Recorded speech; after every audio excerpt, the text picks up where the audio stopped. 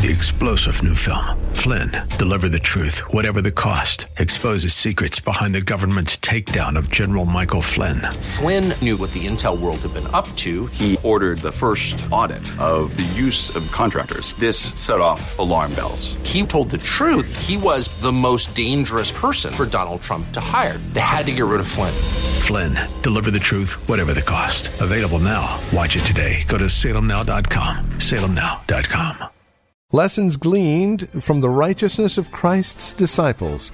Next on Abounding Grace.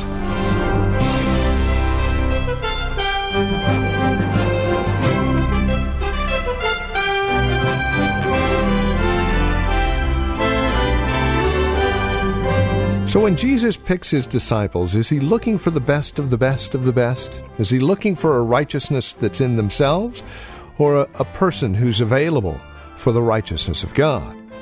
That's the subject today here on Abounding Grace as we look at Luke chapter 6, verses 20 through 49. The righteousness of Christ's disciples is the title of our program. Join us for Abounding Grace now from Reformed Heritage Church in San Jose. Once again, Pastor Gary Wagner. Unless your righteousness surpasses the righteousness of the scribes and the Pharisees, you shall not enter the kingdom of heaven. Throughout his sermon, Jesus focuses on one great point, and that is the total inadequacy of the righteousness and the good works of every human being to make them acceptable with God. Jesus emphasizes it here. You see it behind his words, and you see it expressly stated not only in the Sermon on the Mount, but throughout Scripture. The total inadequacy of any acts of kindness, any good deed, any eternal actions on our part, any obedience to the law of God to make us worthy of being accepted by God at all in any way.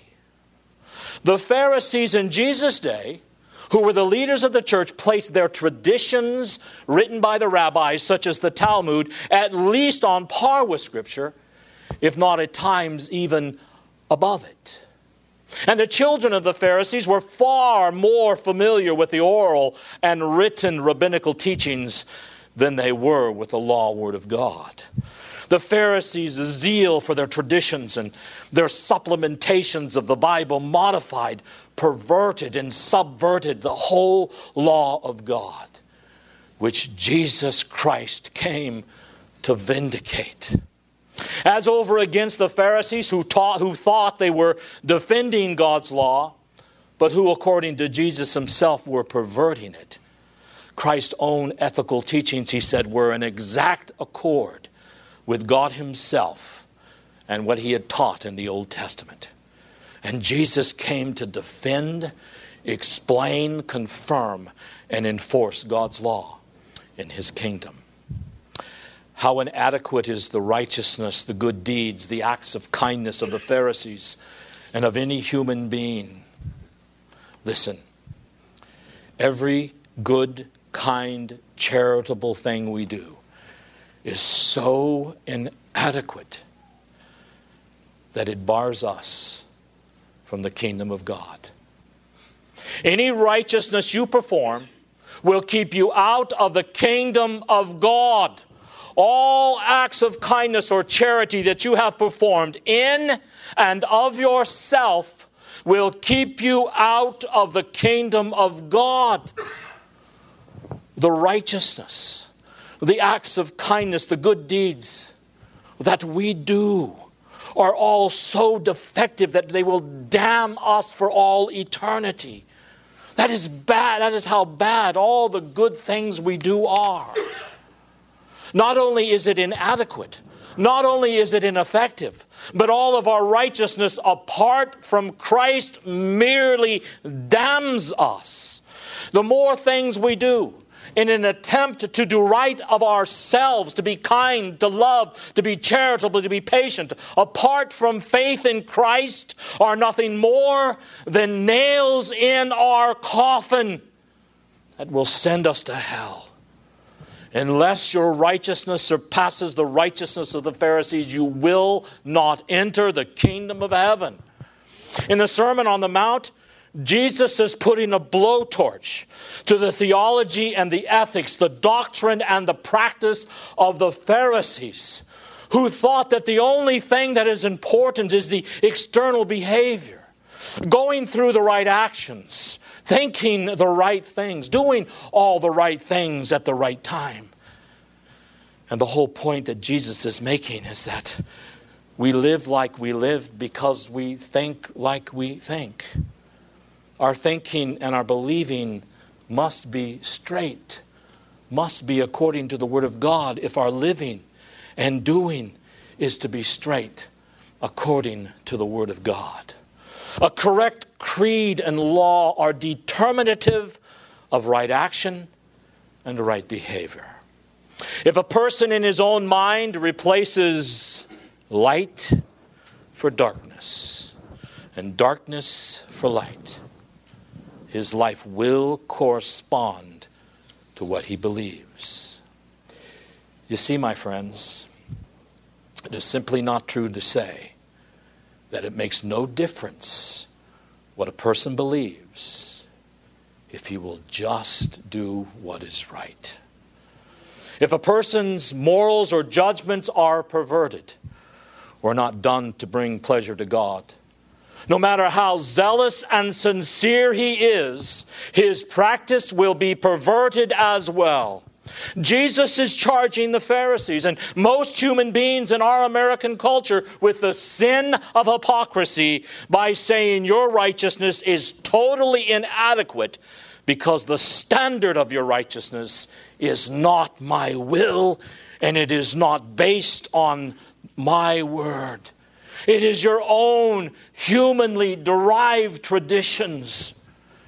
And in following all your traditions, whether they are the traditions of your church or the traditions of your family or the traditions of your own experience, you are breaking the commandments of God. Even when you're trying to obey the commandments of God externally, you're still breaking them because your motives are all wrong. Now, how is it that a disciple's righteous then surpasses and exceeds the righteousness of zealous experts in ethics and morality? The scribes and the Pharisees were considered the most knowledgeable zealots for morality in their day. And Jesus said, unless your righteousness exceeds, supersedes, is superior to the righteousness of these zealots for righteousness, you will never enter the kingdom of heaven. So how is our righteousness superior to the righteousness that some human beings think they are producing in and of themselves? Let me give you 4 ways. First of all, the righteousness that Christ demands of his disciples, without which you will never see God, is a righteousness that has a different motive than the motives of the Pharisees or the unbeliever today, who is trying to do right. The true Christian's motive for righteousness, listen carefully, is gratitude to and faith in the Lord Jesus Christ. Any obedience that is acceptable to God is an obedience, it is a righteousness, a conformity of his law word that is motivated by faith in Jesus Christ alone. The unbeliever, on the other hand, does right things. He performs right acts of kindness. He tries to bring his life into conformity, sometimes, to what God demands, in a vain attempt to make enough points with God to win God's favor. You see, maybe if I do this, God will be pleased with me. Maybe if I do this, I can earn God's favor, and when I die, everything between God and myself will be okay. That is their motivation for obedience, to make points with God or with mankind. Whereas the disciple of Christ obey God not to make points, because he knows that is not possible, but because he is in love with Christ. He so loves Jesus Christ and is grateful for him for saving him from his sins that he is willing to do whatever Christ asks of him to please him and to honor him. The righteousness of the true Christian is superior to the righteousness, so to speak, of the non-believer because of his motive to please God, out of love for God. Second, our righteousness is superior to the righteousness of the Pharisees because of our goal for righteousness. What is the ultimate goal we are trying to achieve? The ultimate goal is the glory and the honor of God. We know that Christ has secured our eternal salvation, so there is no thought in our minds of earning or meriting or purchasing our salvation or doing something to guarantee it. Because as Christians, our standing with God is secure. Due to our faith in the salvific work of Christ, we now have as the goal of our life to honor him and to live for his pleasure, to magnify his name, and then to lead other people to praise him. An unbeliever can't do that, nor does he have a desire to do so, because he is so in love with himself. The unbeliever does whatever he does that is right out of self-interest, to satisfy himself and make himself feel good, or to bring honor and praise to himself. There is a third way in which the righteousness of Christ's disciple is superior to that of the non-Christian, and that is in its standard. First, we have its motivation, which is faith in Christ. Second, its goal, which is the glory of God. And the third, the standard by which you determine what is right and what is wrong, what is good and what is bad, what's loving and what's hateful, what is moral and what is immoral, what is ethical and what is unethical. The standard for the disciple is exclusively and totally the law, Word of God, found only in Holy Scripture. Nothing else, beloved. The Bible is the final and only authority for the believer. He believes this book in its entirety, which originated in the very mind of God. God not only chose the men he wanted to write the Bible, and he not only put into their minds the ideas he wanted them to communicate, but he also chose what they wrote without treating them as robots. So the disciple always says, my standard is never the traditions of men. It's never the mores of the culture. The standard by which I must make all of my decisions of right and wrong is totally and exclusively, solely, the Word of Almighty God. Now the Pharisees didn't believe that, because they not only had the Torah and the Talmud, they also had what is called the Mishnah. And these commentaries by the rabbis were used as if they were a continuation of the Word of God. So they put their ideas on par with the Bible. Their standard was not the same as that which Christ demands of us, his disciples. They added to and they took away from the actual words of God. And we find the same thing today. People are always trying to add to the Word of God by putting the ideas of man on par with the Word of God. You can look at the various cults around our country and around the world to see this practice blatantly used. Whenever a cult is invented by either a man or a woman, one of the first things they do is add their ideas to the Word of God. And in most cases, they write their own books and state that this is a new revelation from God, or a supplement to the Bible that God's given just me. Whereas for the child of God, the true disciple, his righteousness is superior to the righteousness of anyone else, because he has a different standard from the world, which is exclusively and totally the written Word of God, found only in the Bible.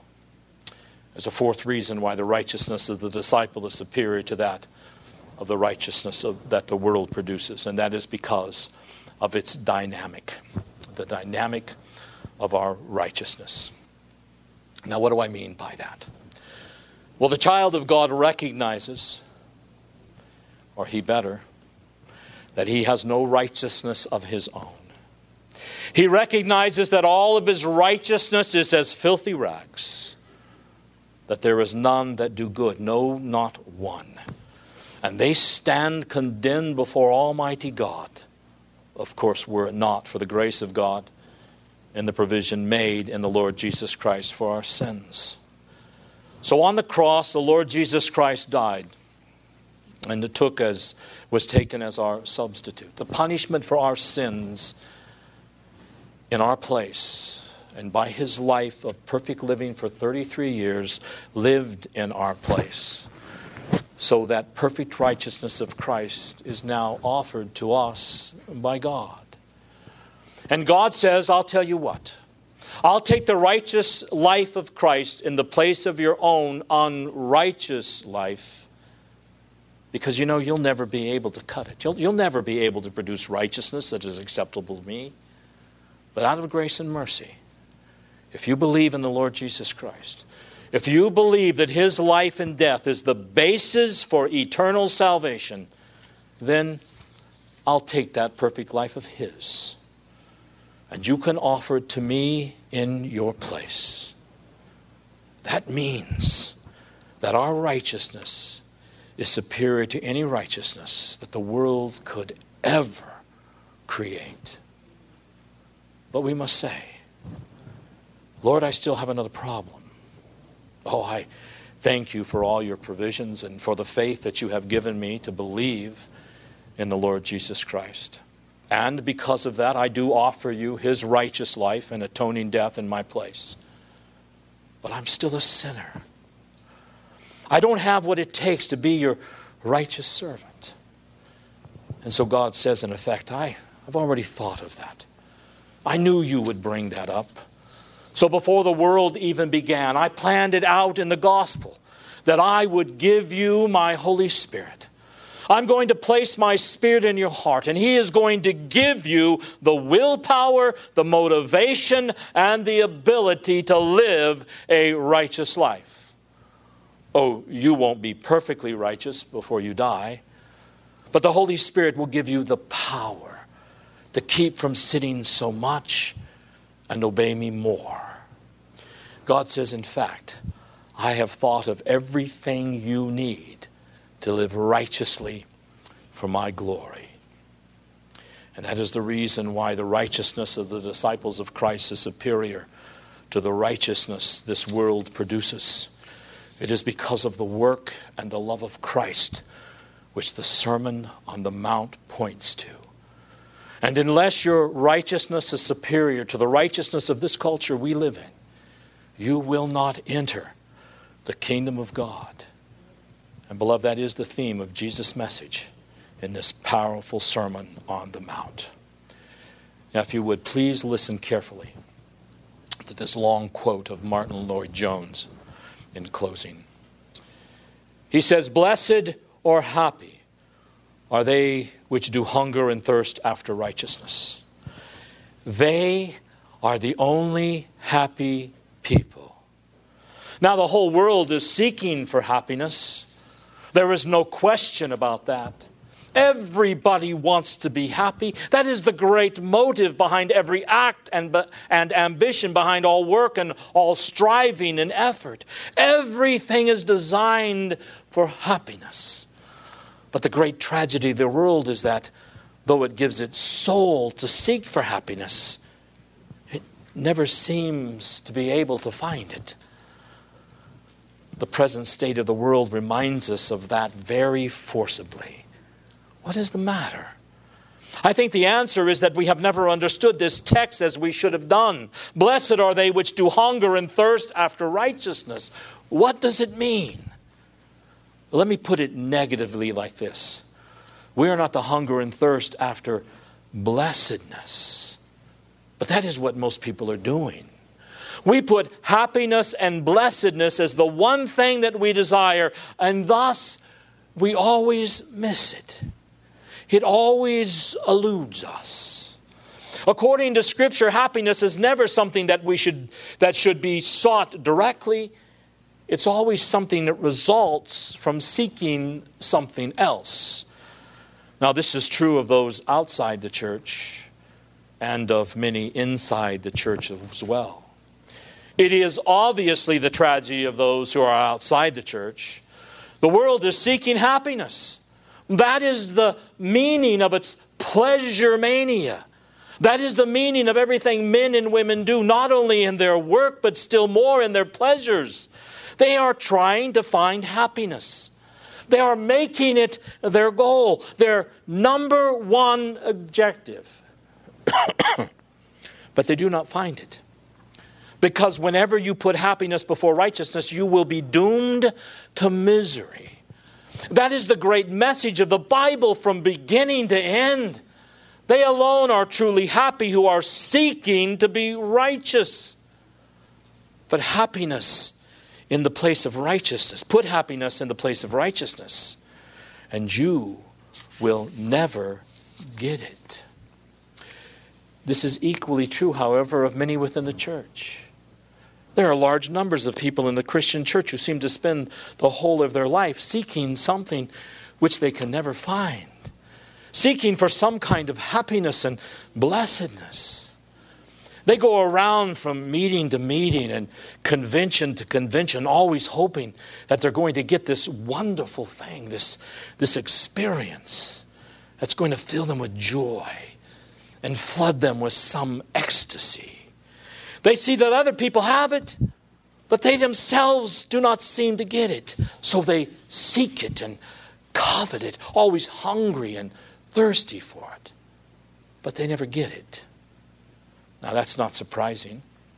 We are not meant to hunger and thirst after experiences. We are not meant to hunger and thirst after blessedness.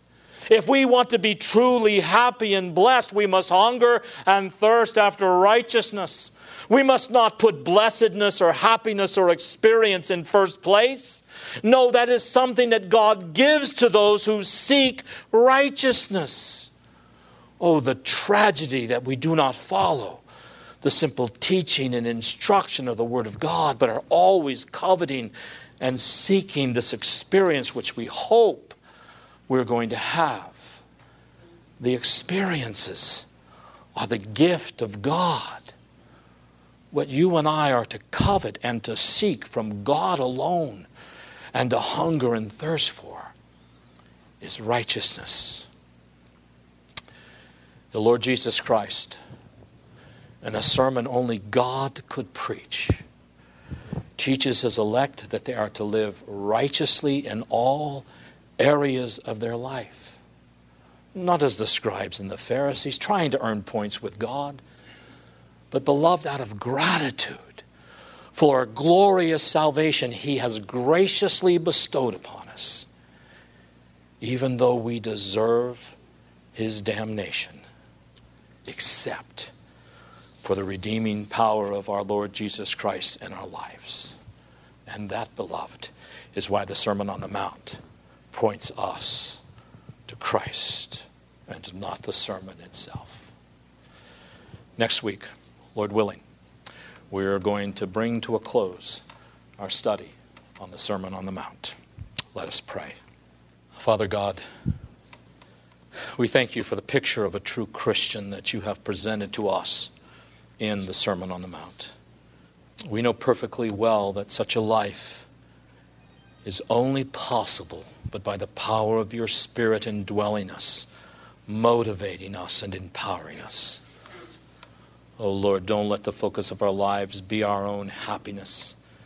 Instead, give us a real hunger and thirst for righteousness, so that we seek above all things to glorify you for Christ's sake. Amen. Well, that's all the time we have. This has been Abounding Grace with Pastor Gary Wagner, the ministry of Reformed Heritage Church in San Jose. It is our goal and desire that you would abound in grace through the preaching and teaching of God's Word. And that is why we come to you on a daily basis. Now, as we close out our time together, we also realize that some of these messages that are presented here on Abounding Grace are well worth reviewing again at your convenience. Maybe you joined us a bit late. Well, we have copies on CD. They're just $5. Mention today's date as you call or write to us. Here's how to get in touch with us. The phone number is 408-866-5607. That's 408-866-5607. You're welcome to also visit our website, learn a bit more about us. We're at reformedheritage.org. Again, reformedheritage.org. And then, of course, if you would love to partner with us, if you're feeling led of the Lord to become a financial partner with us as we continue this ministry here on this station, please write to us at PMB number 402. And the address is 1484 Pollard Road, Los Gatos, California. The zip code is 95032. Or, again, simply call us, 408-866-5607. That's 408-866-5607. You're also welcome to join us for worship. Sunday services here at Reformed Heritage Church are at 5055 Lone Hill Road in Los Gatos. We meet at the Lone Hill Church 2 in the afternoon. Directions can be found at reformedheritage.org or by, again, calling 408-866-5607. We thank you for joining us and trust we'll see you again next time we get together for another broadcast of Abounding Grace with Pastor Gary Wagner. 3-star General Michael J. Flynn, head of the Pentagon Intelligence Agency, knew all the government's dirty secrets. He was one of the most respected generals in the military. Flynn knew what the intel world had been up to. He understood its funding. He ordered the first audit of the use of contractors. This set off alarm bells. The explosive new documentary, Flynn, Deliver the Truth, Whatever the Cost, uncovers the facts behind this scandal. Flynn told the truth. He was the most dangerous person for Donald Trump to hire. I find out the worst enemy that I'm going to face in my life is right here in America. They took my assessment and they wanted me to change it. And I was like, I'm not changing it. They had to get rid of Flynn. With in-depth interviews, archival footage, and never-before-seen personal records of the man behind the headlines. I just felt like I was drowning. Flynn, Deliver the Truth, Whatever the Cost. Available now. Watch it today. Go to salemnow.com. salemnow.com.